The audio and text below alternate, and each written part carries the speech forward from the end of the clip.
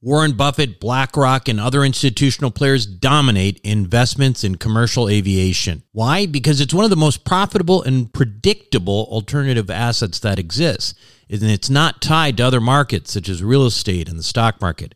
Is it safe? Well, imagine triple net leases to the likes of American Airlines and British Airways. Income is contractual and guaranteed by some of the biggest named airlines in the world. That's why this kind of investment was never available to the ordinary accredited investor. That is until now. Visit accesswealthaviation.com and check it out for yourself. Invest in an institutional team with over 200 plus years of combined investment experience in the aviation sector. Conservative investing with double-digit returns and tax advantages. That's accesswealthaviation.com. accesswealthaviation.com. You are listening to the Wealth Formula Podcast with Buck Joffrey. Get ready to change your life. Welcome, everybody. This is Buck Joffrey with the Wealth Formula Podcast. I want to start out today's episode by letting you know that the Wealth Formula meetup actually got canceled. It is because of this social distancing issue. Basically, just going along with the guidelines of the CDC and the World Health Organization right now. I think it's a good idea that we did this, and I'll talk about that in a minute. But in the meantime, let me remind you that there's a website that you should visit once in a while called wealthformula.com, where you can get all sorts of resources and downloads. And that's also where you can join the Investor Club, which is our group of accredited investors. That's where we get together and make the magic happen.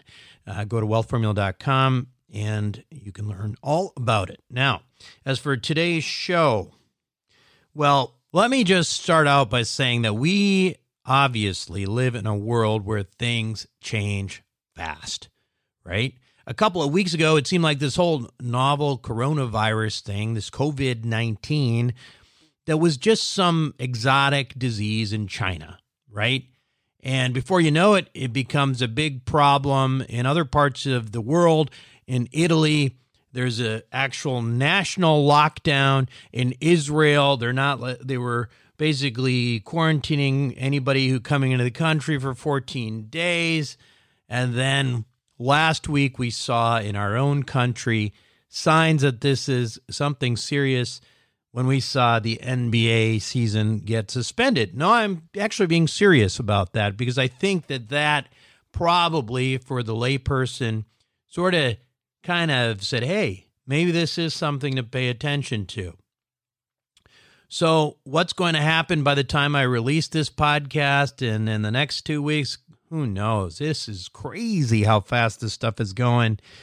And I'm sure you're getting your information from a lot of different places, maybe some of it from the news, some of it from maybe some biased news, some non-biased news, some biased in the other direction, social media, et cetera, et cetera. But let me just stop for a moment and provide you with my own perspective. Of course, my perspective is as a physician.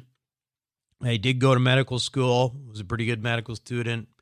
I used to be a surgeon, operating board-certified surgeon. I don't do that stuff anymore, but I still know a thing or two about that kind of stuff. I'm also obviously a personal finance guy, a real estate guy, and a guy who considers himself pretty smart when it comes to this financial stuff as well. So let's start with the medical stuff. So coronavirus is not, I repeat, not the Spanish flu of 1918. That was an incredible pandemic that killed off 2 to 3% of the planet's human population. It decreased the U.S. life expectancy by 10 years. Spanish flu was an unbelievable destructive force, and particularly for young and healthy people. And that's what made it even scarier in some regards. You see, the way that virus killed people was actually triggering an immune response in the people that it affected. So young and healthy people with stronger immune systems had the most powerful immune responses, and therefore were disproportionately dying from the infection. Now, COVID-19, aka novel coronavirus, is different. It's very different. And in many respects, it's a smarter virus. Even though it's less virulent, it is a smarter virus. You see, a virus that kills all of its hosts or a high percentage of its hosts doesn't last for long, right? And so that doesn't make for a very good, evolutionary biology smart virus. What makes this coronavirus so challenging for us is that for most people, meaning 80% or more, the symptoms are really quite mild or potentially even non-existent, right? So it is true that some people, when they get this, they just think they've got a cold or they don't even know at all. Maybe they sneeze once and they're like, I sneezed. And the next thing you know, that was it. And the problem is that that's not the case for, the elderly and some people with health problems, because if they get it, it can be downright deadly and at a very high rate. But the lack of symptomatic presentation or mild symptomatic presentation for the majority of those who get it allows for this thing to spread like wildfire. You see, most people who get it don't know they have it. The kids in schools and universities come home with colds or with no symptoms at all. They go visit grandma, and then she ends up dying 2 weeks later. I mean, that's really what this thing is. And frankly, without a vaccination, that makes the virus extremely difficult to fight, right? If you don't know who's got it, like the flu, you get the flu, it hits you like a Mack truck. You don't sit there and, think you don't have anything and then pass it on to somebody with diabetes, right? You just don't do that. Or somebody who's immunocompromised. You just, you get hit. So anyway, without vaccination, and really without, with the low symptomatic nature of this for most people, the only real option we have in battling this thing is social distancing, which ironically seems like an extreme way to react to this thing, but it kind of isn't, because even though for most of us it's not going to hurt us, it's really the only way we can stop it from spreading. Because shoot, we don't even test, right? When people can't even get tested right now. I know President Trump says we can, but the answer is we cannot. You just try to go get tested if you're a little sick right now. You're not going to get a coronavirus test, okay? Anyway, so that's why the NBA season was suspended. That's why universities and major companies are asking people to, to work or to study from home. So here's the thing. Social media is making this thing even more tricky. But what I will say is this: for people who think we're going too far with the social distancing and are calling this whole thing a hoax, I disagree with you. But I also disagree with people who are creating hysteria by calling this the Spanish flu, because if you are under 60, you're relatively healthy, your chances of dying from the coronavirus are very low. It's probably on par with, influenza. And so, we don't run around the country most of the time worrying about that. But nevertheless, it is a socially responsible thing for us to try and not get infected and then pass the virus to someone else who might then end up killing their neighbor, right? That's just the right thing to do. So anyway, that's the public health part of this virus. And the problem is that's really just one part of it, because there is obviously an economic impact of this virus as well, which is pretty frightening in and of itself. Just think about the money lost in travel and entertainment. Listen, I have to admit one thing, and I'll always admit when I'm wrong. I didn't really see the economic implications of this virus coming the way it has. I really didn't see that. And I have to tell you, it was, I think I was blind to it like a lot of people were. But right now, I see where this is headed, and it's going to be a little ugly. It is. Because what drives the economy is people spending money, right? That's it. Fundamentally, that's what it is. Get people, get their hands on some money and let them spend it. That's what drives the economy. And if people are staying at home, guess what? They aren't spending. The emergency rate cuts are not going to help with that. Trump's plan for payroll tax cut holidays won't do much other than to buy a day or two of stock market irrational exuberance, and that'll die off, just like that emergency Fed rate cut died out pretty quickly as well. I mean, what purpose? That had very little purpose at all. In fact, it's like, man, you just gave away a bunch of your dry powder right off the bat to try to help this thing. It didn't help at all. So in my humble opinion, we are probably already in a recession. We don't know it yet. The question is how deep this recession will be and how much damage it's going to do before things get better. Now, here's the good news, right? The coronavirus, again, this is not Spanish flu. It's not going to kill off 2 to 3% of the world population. Here's the other thing. An effective antiviral will likely be identified and available within the next several months. And when I say identified, it's probably because it's an antiviral that's currently used for something else. There's some tests right now suggesting that an antiviral that was developed for Ebola may have some benefit for this. So I think there probably will be something in the next several months that will help with that. And in a year or so from now, we're very likely to be very close to a vaccine, if not have one. And the reason for that is we're going to do everything in our power to streamline this thing. And so I think the bottom line is that the underlying problem that triggers this recession, which is coronavirus, is probably self-limited.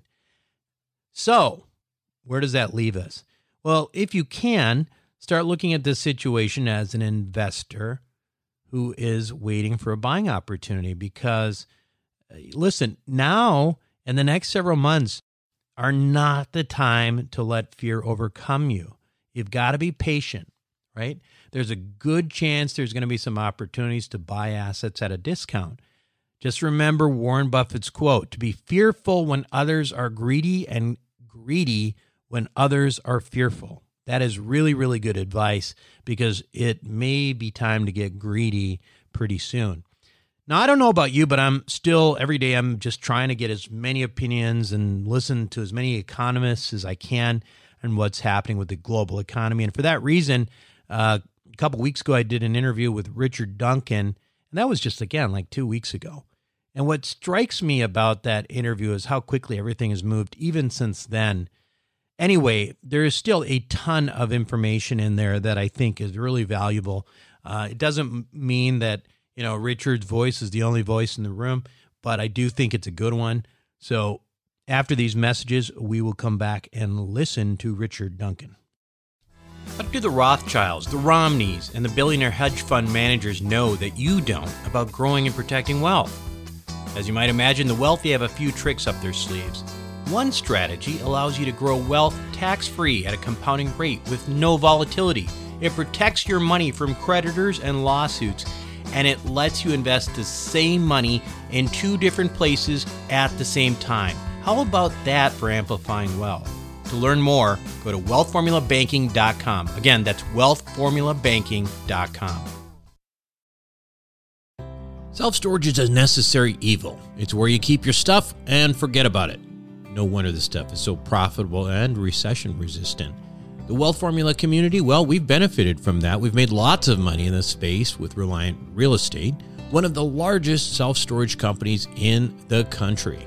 With an average investor internal rate of return of almost 34%, with hold times just over 3.5 years, these guys know what the meaning of velocity of money is. If you're an accredited investor, make sure to check out what they're up to right now at ReliantFund4.com. Again, that's ReliantFund4.com. Welcome back to the show, everyone. Today, my guest on Wealth Formula Podcast is Richard Duncan.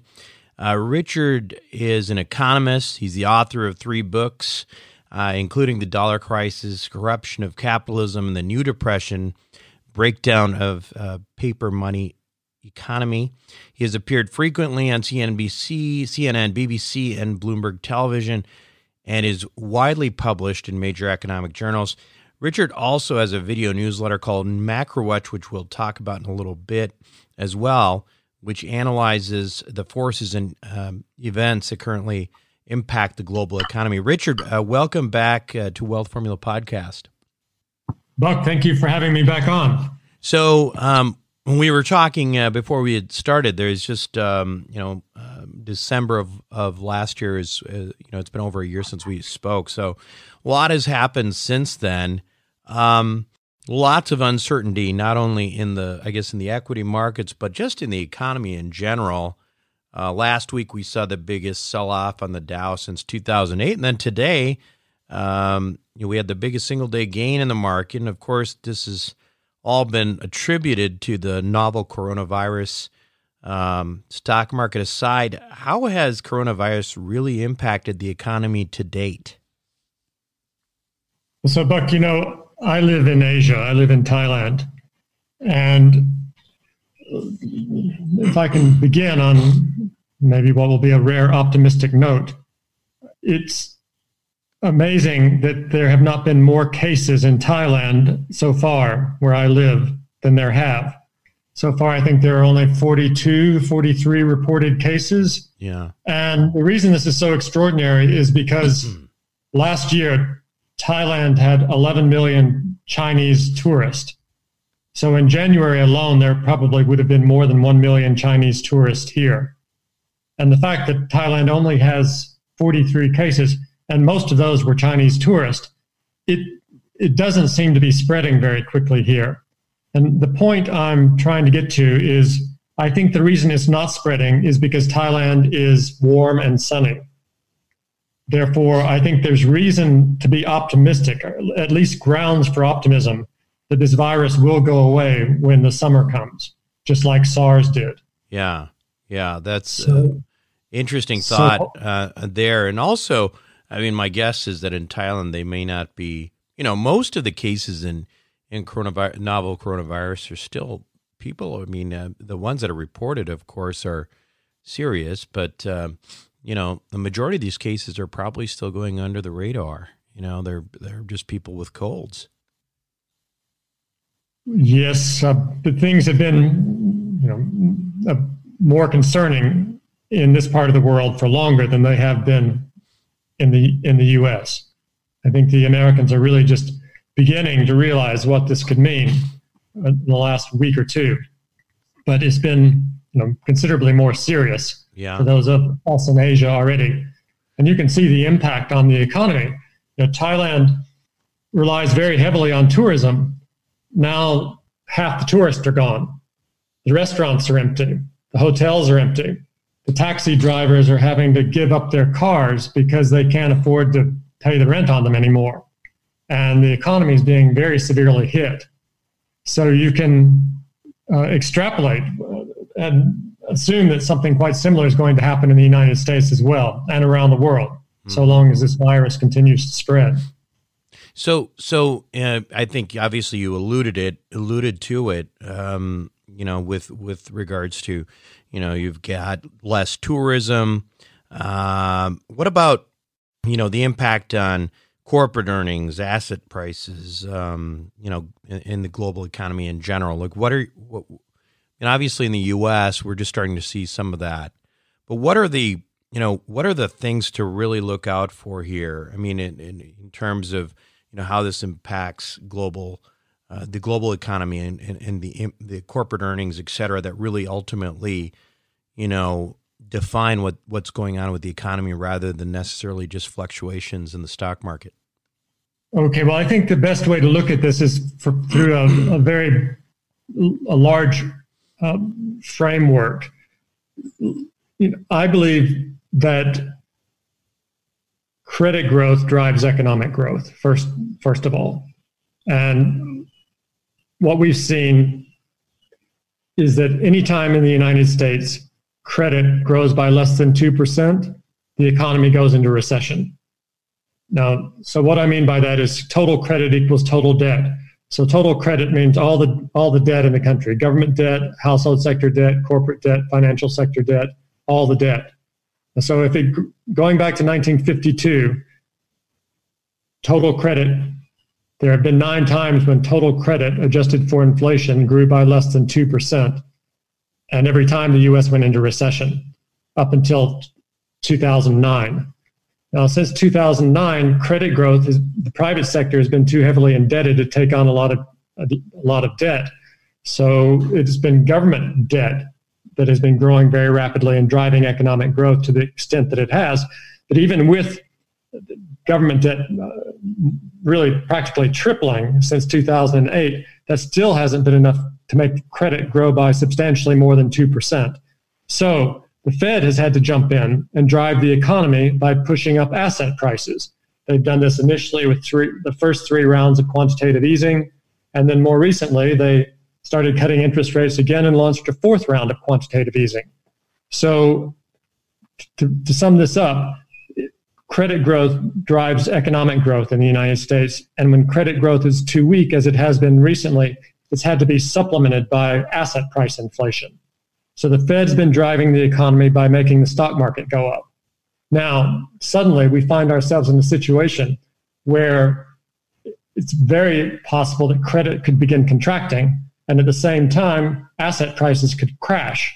So we could absolutely have a very serious double blow of credit contraction and asset price contraction, which would throw the U.S. into a very severe recession or worse. So starting with the credit side, well, first of all, the corporate sector is already very heavily indebted. Relative to GDP, the corporate sector's debt relative to GDP is higher now than it's ever been. It's at a record high. And in the last 3 times it was anywhere near this high, it started to contract, and the U.S. went into recession each of those times. So now we're in a situation where a lot of corporations are going to have problems. We already have a large amount of poor quality corporate debt to begin with. And so now oil prices have been crashing. That's going to hurt a lot of the people related to the oil industry. The airlines are in trouble. The hotels are in trouble. The restaurants are going to be in trouble. And the virus is not even, this is before we had this sudden outbreak in the United States. So it's very likely that the corporate cash flow is going to deteriorate very rapidly, and we're going to see a spike in corporate sector defaults. And as that occurs, then the banks are going to have more non-performing loans, and they're going to be much more reluctant to lend to banks, to lend to the corporations. And of course, it's going to be harder for the corporations to sell bonds on the capital markets as well. So the corporate sector debt's like to contract, and that's going to be a blow to the economy in itself. Now, if this spreads to the households, which it seems likely to do as well, it seems very likely that just as it has occurred in Thailand, people aren't going to go out and shop as much as they used to do. Rather than traveling, they're going to stay home, and they're going to not go to the restaurants. They're not going to fly around. And so you would expect people in those industries are going to lose their jobs. And as the unemployment rate begins to move higher, then it's going to be more difficult for the normal Americans to make their car payments and their credit card payments and perhaps even their mortgages. So in that case, again, the banks will be hit by higher non-performing loans, and then credit to the households will contract. Now, if credit grows by less than 2%, the U.S. goes into recession. It's barely at 2% now. If credit actually turns negative, then we're talking about a very severe recession. So that's on the credit side. Now, as I said earlier, credit growth has already been very weak, just barely above the 2% recession threshold. So that has forced the Fed to be very aggressive in pushing up asset prices. And as you know, when we spoke last time, the Fed was still increasing interest rates 15 months ago and expected interest rates to move higher in 2019. But then in just about the time we were speaking last time in December 2018, the stock market fell about 20%. And that made the Fed completely reconsider everything. It then, that following month, announced that it was going to stop hiking rates and that quantitative tightening was going to end much sooner than expected. So the market revived and the stock market went back up. But then there was another dip in May. And soon after that, the Fed started cutting interest rates in July, September, and November. They cut rates 3 times. And then in October, they relaunched quantitative easing. $60 billion a month. The Fed is printing money and buying assets to try to push the stock market higher. And this has been very successful. Stock market was at all-time record highs about 2 weeks ago, but very pricey, very expensive on PE terms. And overall, asset prices are very stretched in the country relative to income. So the asset prices are very vulnerable to any sort of shock. And this virus is an extreme shock. So there's a real danger. As we saw last week, the markets fell nearly 12% in a week. As last night, as you mentioned, they rebound. But policymakers are going to have to try very, very hard to prevent the stock market from crashing. So one of the things I heard, Richard, and maybe you could address this, is that one of the reasons that there was some optimism in the market was that there was some signaling from the Fed that they may intervene in some way. And I guess there's 2 parts of this question. One is okay, so I guess what are the extreme ways in which they could intervene? I can add, that would be one question for me. The second question is, what are you're intervening in the stock market, but the underlying economy, it doesn't seem like you're going to be able to do much from what tools are left in the Fed's arsenal. Can you address those 2 issues? Yes, you're right. It's going to be very challenging for them, but I would not underestimate how drastic their policy response will be if push comes to shove. So already the market is anticipating big rate cuts on the federal funds rate. The market's priced in a 100% chance of a 50 basis point cut at the next FOMC meeting this month, if not before. But that's not going to have much of an impact because you can cut interest rates as far as you want and people still are not going to get on airplanes. Or, right. It's not going to. Yeah, that's what I'm getting at, is we've not really been challenged with a true, we might have some asset prices dipping, but this is potentially a situation where there's real decreases in GDP. And so we've been unchallenged. Yes. So next step, they're already doing $60 billion of quantitative easing already. They say it's not QE, but it is. They're creating money and buying government securities. That's QE. They're already doing $60 billion a month. Well, they could increase that substantially, but that would drive interest rates even lower. The 10-year bond yield last night came very close to 1%. So it would drive them even lower. You could keep driving them lower. But again, that itself is not going to help very much either. Interest rates are already extremely low. This is both a supply shock and a demand shock for the economy. On the supply side, U.S. companies can't, in some cases, do business because they're not getting the goods from China where they're made, or they're not getting the parts they need from China. So their sales are going to be hit. That's the supply side. We're beginning to see that already in some of the corporate earnings announcements. But the demand side shock is coming, and that's where people just simply stop shopping or shop far less than they did before. So QE by itself is not going to help that either. So what are they going to do? Well, I would not rule out the possibility that if the stock market starts falling, in the range of 25% or more, we may see some form of direct intervention in the stock market, where either the Fed starts buying stocks directly, or else the Fed provides funding to the government, and the government uses the funding to buy stocks directly and pushes up the stock market. And if you have that sort of scenario where policymakers, the government at one level or the other, is actually in the market publicly buying stocks with unlimited amounts of money, because after all, the Fed, there's no limit as to the amount of money the Fed can create. It can create as much money as it wants. And so if you have policymakers jump into the stock market and begin buying it and allowing the market to know that they're buying it, then every fund manager in the world is going to have to jump back into the stock market as well. And stock prices will stop falling and will go back up. Now, technically, the Fed is not allowed to buy stocks but its laws can be changed. The history of the Fed is one long history of the law being revised to allow the Fed to create more and more money. I mean, initially, back in the olden days, remember, the Fed was not allowed to create money if it didn't have gold to back the money it created. But all through the Fed's history, that law was relaxed until in 1968, it was removed altogether. After 1968, the Fed was no longer required to hold any gold. And of course, afterwards, the amount of money they've created it's grown beyond exponentially.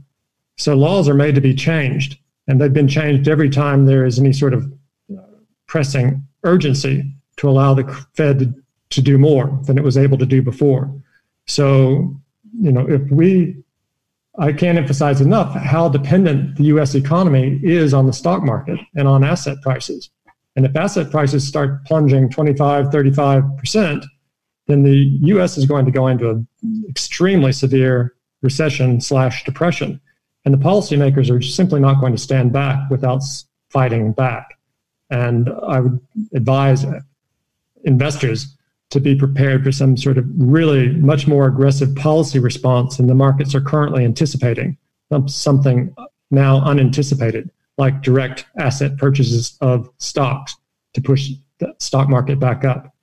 So if you can keep the stock market from falling, if you can keep the stock market up, that at least will go a long way to mitigating the harm that's going to come in any case.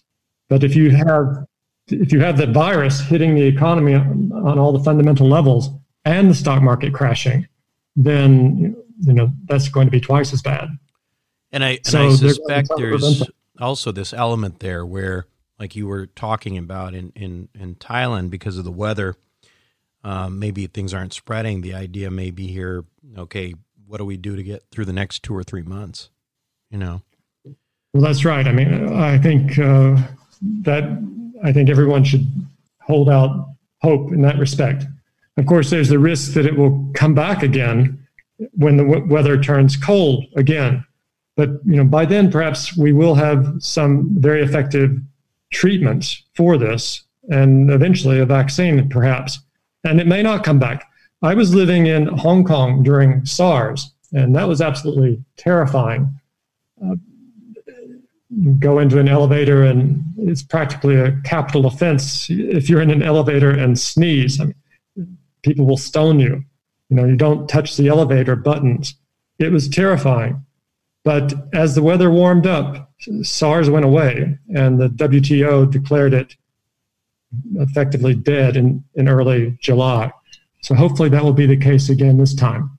We kind of hit the proverbial straw that breaks the camel's neck with Corona, but there's a lot of other things that you've been concerned about, and specifically, I mean, one thing that comes to mind, I know you've been talking a little bit about how China, where China was positioned last time where we talked, and now what's happened with with the size of the economy and where they are with some technologies. Do you want to talk about some of those things and how you think that's going to affect us in the U.S.?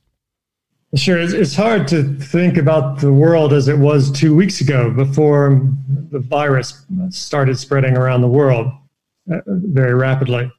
But the things I worked on then are still going to matter a year from now and even 6 months from now. But before jumping to that, on the subject of China, you may have seen that on Friday they released their PMI numbers for Industrial Purchasing Manager Index numbers. And it showed that the PMI in China had plunged to the worst on record, even worse than 2008 in January. It fell to something like 38 on the index level, down from 50. That was in 1 month. And the non-manufacturing PMI was even worse. It fell to the mid-20s from a level of 54 the month before. So this is showing us that China's economy is already in recession, is contracting. And of course, that is going to impact the entire world because China is the second biggest economy in the world. They purchase commodities from everyone. Therefore, commodity prices have been falling sharply. And so you can just see how the global impact of this is going to slam the world. All right, now, so if we think about what was going on before the virus started disrupting the markets, one thing that I was working on is I've been making a number of videos, macro watch videos, that I called America's National Emergency. And the emergency is this. China last year invested more in research and development than the United States did by a substantial amount. And they have been increasing their investment in R&D at a much more rapid rate than the United States has now for decades. If you extrapolate forward using current rates of investment growth in research and development for China and the United States, by the year 2030, China will be investing 40% more every year than the United States in research and development. So China has already rolled out 5G. It rolled out 5G in, I think, 30 or 50 Chinese cities in November. And they dominate the 5G market through Huawei globally. The United States is not even in the race. So this is going to give China a very big lead, an advantage in areas like drones, for instance, and driverless cars, and also in all kinds of data gathering. So if China wins the race the way that it's won the 5G race, then that would be the 21st century equivalent of China having a nuclear monopoly. Whichever country reaches the level where artificial intelligence is on par with and then rapidly exceeds human intelligence, they're going to have an enormous is an understatement, advantage over the rest of the world in terms of their power, technologically, economically, and militarily.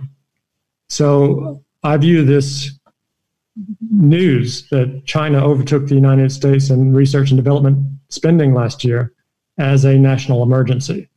Now, China has some challenges too, right? I mean, from the demographic side. Yes, China's economy is a very big bubble. There's no doubt about it. But if they can keep this bubble going for another 5 to 10 years, then in comparison, the United States is going to be a very second-rate, vulnerable power. And they've managed to keep this bubble going far longer than I ever imagined that they would be able to do. Now they're developing this Belt Road project where they're providing credit and industrial materials all around the world to develop infrastructure to connect the rest of the world to China. This is a very clever move on their part, of course, because they can use their bank credit to fund this, and then they can use their excess industrial capacity for things like steel and cement and everything else they have excess capacity in, which is everything, to keep their economy growing. So yes, China does have problems, but and in fact, it's going to be a very important issue whether or not China's economy will bounce back from this virus, or how quickly it will bounce back. There's a real risk that, as you've probably seen, the factories just aren't producing in China. We can see that from the pollution levels the satellites are providing. China's horrible pollution problem has just disappeared because the factories have all been shut down. Now, China has enormous levels of debt across the board, and those companies are not going to be able to meet their debt service payments to the banks. And so the banks' non-performing loans, which are already very high, if realistically accounted for, are going to become very much worse. So China's economy is in serious trouble, and you can't rule out the possibility that this virus, coming on top of the trade war with the United States, which is not going to go away, it doesn't appear, could be a very serious blow, very potentially a blow from which China's economy just won't recover. It may not look the same going forward as it has for the last 30 years, but it's too early to know that. And so the United States had better begin adapting and becoming much more aggressive in its level of investment in research and development if it intends to maintain control of its own destiny. In December, Senate Minority Leader Schumer made a speech in which he said he was going to propose that the United States government invest $100 billion in the industries of the future over the next 5 years. Specifically, he mentioned artificial intelligence. That was the topic he was addressing, but also in other areas, all the genetic research, biotech, neurosciences, robotics, all the industries of the future. So you already have signs that the government is waking up to this threat that China poses to the United States in terms of China surpassing the United States technologically, economically, and militarily in the very near future if things don't change. The problem is $100 billion is simply not enough over 5 years. Even if the U.S. were to begin investing that much starting next year, China would still be investing more than the U.S. The United States is going to have to become much more aggressive than that in the level of how much it invests.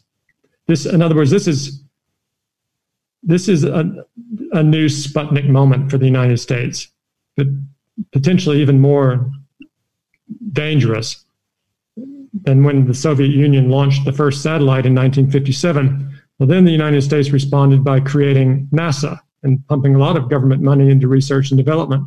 And eventually, we won the space race, and along the way, the government invested so much in rockets that the U.S. dominated in the Soviet Union in developing intercontinental ballistic missiles, eventually bankrupting the Soviet Union in their effort to match the U.S. in military spending. But this is at least a greater threat as the Soviets' lead in rocket technology was back then. If China, again, if China develops artificial intelligence before the U.S. does, then it's game over. So they're going to have to respond accordingly. The Americans need to be aware of this, and they need to pressure their congressmen to begin spending much more, investing much more in research and development across all the industries of the future. And luckily, though, the United States can easily afford to do this because, as we've seen since the crisis of 2008, the government debt levels have gone up by roughly more than something like $13 trillion now since 2008.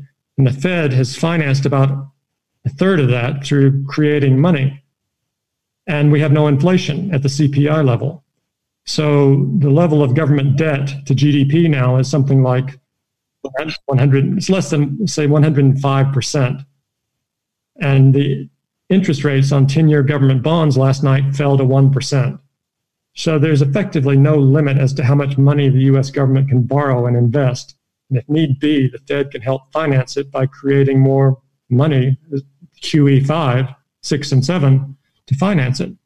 And that's what they need to do. And that's what they need to do quickly. So big government spending like that would require significant political support, which especially the nature of the way politics is going right now seems to be increasingly insular and not really wanting to necessarily invest in things like infrastructure, et cetera. So what happens if we don't?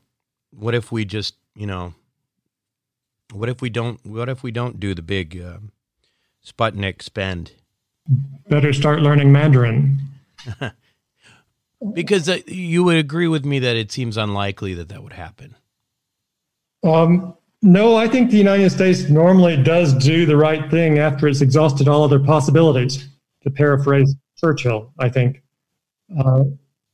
Because Schumer did make this speech, and in this speech, he emphasized correctly that national security is not a partisan issue. This is very much a nonpartisan issue. Does the United States want to remain the dominant or the preeminent global power? Or even more than that, does the United States want to retain its national security? Because if it doesn't make these sorts of investments, it's not going to be secure anymore. That's going to come as a big shock to everyone in America who for generations has lived in a world where the United States was the global superpower. That will be long before the middle of this century. If current trends continue, China will be much more powerful than the United States across the board. And the consequences for the United States, we don't know what the consequences could be, but normally history tells us that countries that have a significant technological lead over other countries don't treat their inferiors very kindly. So we are in election year, and I'd like to get your thoughts on what ifs. All right, we kind of have an idea of what happens, in the next Trump administration in terms of policies the way they are now. The Democrats right now, if the candidate were chosen today, it would be Bernie Sanders. You could argue whether or not that's a realistic, that he has a realistic chance to win in a general election. But say he does. Does that change anything in your mind? Do presidents change anything? And despite policies that might be considered a little bit more radical, the reality is it seems like there's a lot of guardrails around presidents in many situations to not change things too much. But I'm just curious how do you look at this election and, what are you thinking about it? So, yes, you're right to point out the powers of the president are limited. Of course, Congress has to pass the laws. And unless Bernie Sanders were to come in with a majority of the House and the Senate, then there would be a limit as to what he could achieve. However, if he were to win, and this would be a very clear signal that Americans are unhappy with the Democrats, clearly, just as the election of President Trump made it clear that the Americans were unhappy with the Republicans. Let's face it, the Trump Republican Party has very little in common with the Republican Party that existed before, other than that it cut taxes. But cutting the taxes, of course, made the budget deficit much larger, which the Republicans always claimed that they were opposed to. Now, if Bernie were to win, this would show that equally there would be a revolution within the Democratic Party as well. I think that to a large extent, Hillary Clinton lost the election.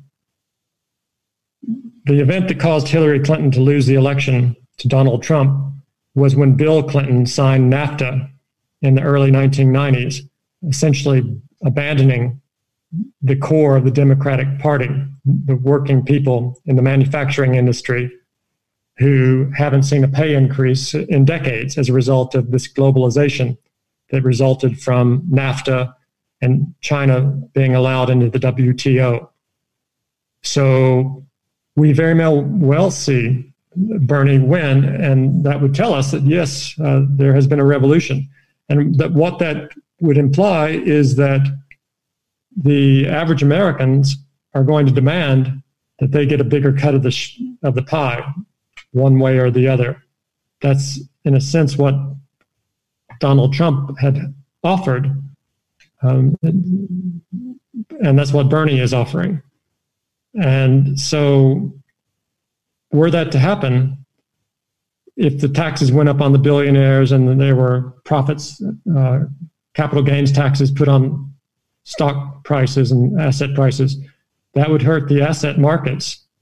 But you could also expect significantly higher government spending and higher levels of income, one way or the other, for the majority of the Americans, which would broaden the income base, which would allow more consumption. You know, the problem with giving tax cuts to very wealthy people is they don't really spend that much more. They've already got big yachts and jets. But if you give a little bit more money to the 50% of the people at the bottom of the income pile, they all spend it right away. So in that sense, that would be, the economy would be more well-balanced in that respect.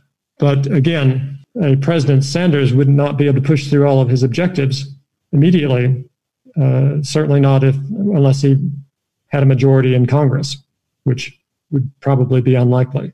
But you could see things moving in that direction. I mean, things tend to swing back and forth, and we've swung now to the point where the wealthy have become so wealthy that it's very likely that things will swing back in the other direction. And that's probably would be healthy for the economy overall. That sort of swing would go on for decades, most likely, and then go too far eventually and then swing back again. So, Richard, tell us a little bit about MacroWatch. Okay, thank you. So, MacroWatch is my video newsletter. Every couple of weeks, I upload a new video. These videos are essentially me making a PowerPoint presentation on something important that I think is happening in the global economy and how that's likely to affect the stock market and property, currencies, commodities, and economies around the world. So in this, I focus on certain big themes. One of the main themes is that I believe that credit growth drives economic growth. That's been the case now going back to at least 1980. In 1980, total credit in the United States was 150% of GDP. By 2007, it had increased to 370% of GDP, and that transformed the world. So I focus a lot on looking at the future of credit growth. How much is it going to grow? And if it doesn't grow, then the economy is going to suffer. And in that case, the Fed has to respond by pushing up asset prices. So that's the second big theme of MacroWatch, is looking at the amount of liquidity in the financial system and how the Fed and other central banks pump liquidity in the market to try to direct the economy by creating a wealth effect through pushing up asset prices.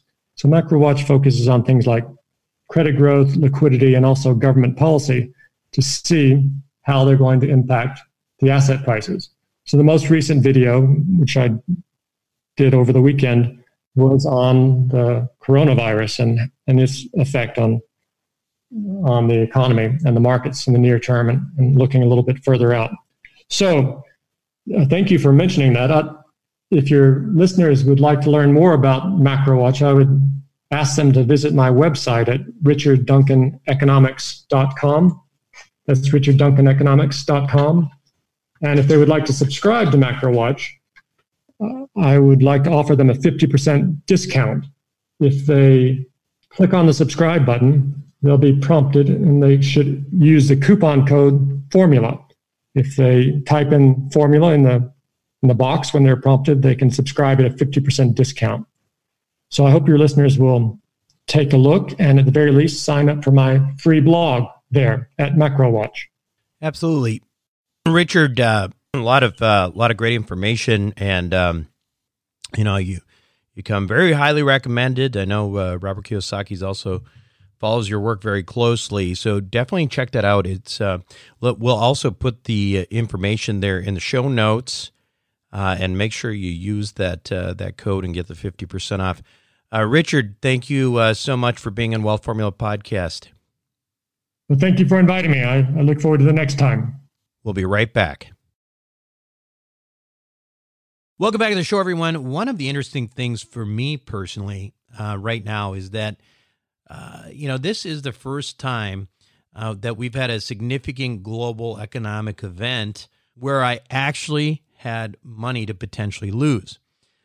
You see, in 2008, I had just finished my residency and didn't have any money to lose anyway. And that's good because I was also clueless in 2008 and had no idea what I was doing. And I have to say, it's also nice to be in a position where I feel like I'm not blind to what's happening, right? Ignorance is not bliss. Ignorance is not bliss when there's potentially blood in the streets and there's, sick people with coronavirus in the streets as well. Over the next several months, as we're going to get through this, right? And I'm hopeful that we can, that I can help you gain some perspective just from what I'm hearing and from what I'm thinking. These are, make no mistake, these are unprecedented times that are going to go down in history. And, through my perspective in finance and real estate, but also as a physician, hopefully we can look at this and navigate it together. And by the way, if you want even more of that and want to get involved with the community as we enter this phase, you might, think about joining Wealth Formula Network. Wealth Formula Network is our online community. It starts with a course, sure, but the real significant value that everybody talks about in this beyond a course, which is great, right? Because it's got Ken McElroy and Tom Wheelwright and all those guys. But the real value seems to be coming from the online community vis-a-vis the online Facebook in the portal, and then the bi-weekly Zoom mastermind calls. Anyway, check that out at wealthformularoadmap.com. This is Buck Joffrey signing off. Thank you for listening to the Wealth Formula Podcast. Visit us on the web at wealthformula.com. The information contained in this podcast are opinions, not fact. As always, consult your own financial team before making any investment. See you next time.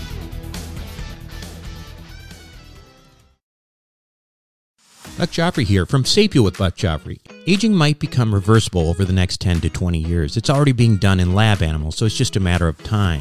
Our challenge? To be healthy enough for when that time comes. As a former scientist and surgeon myself, my goal is to figure out how to do that and to share it with you. I wrote a book called Living Longer for Busy People that you can download for free at sapiopodcast.com. You'll be amazed at just how a few daily adjustments can add years of a healthy life for you. Again, download it for free, sapiopodcast.com.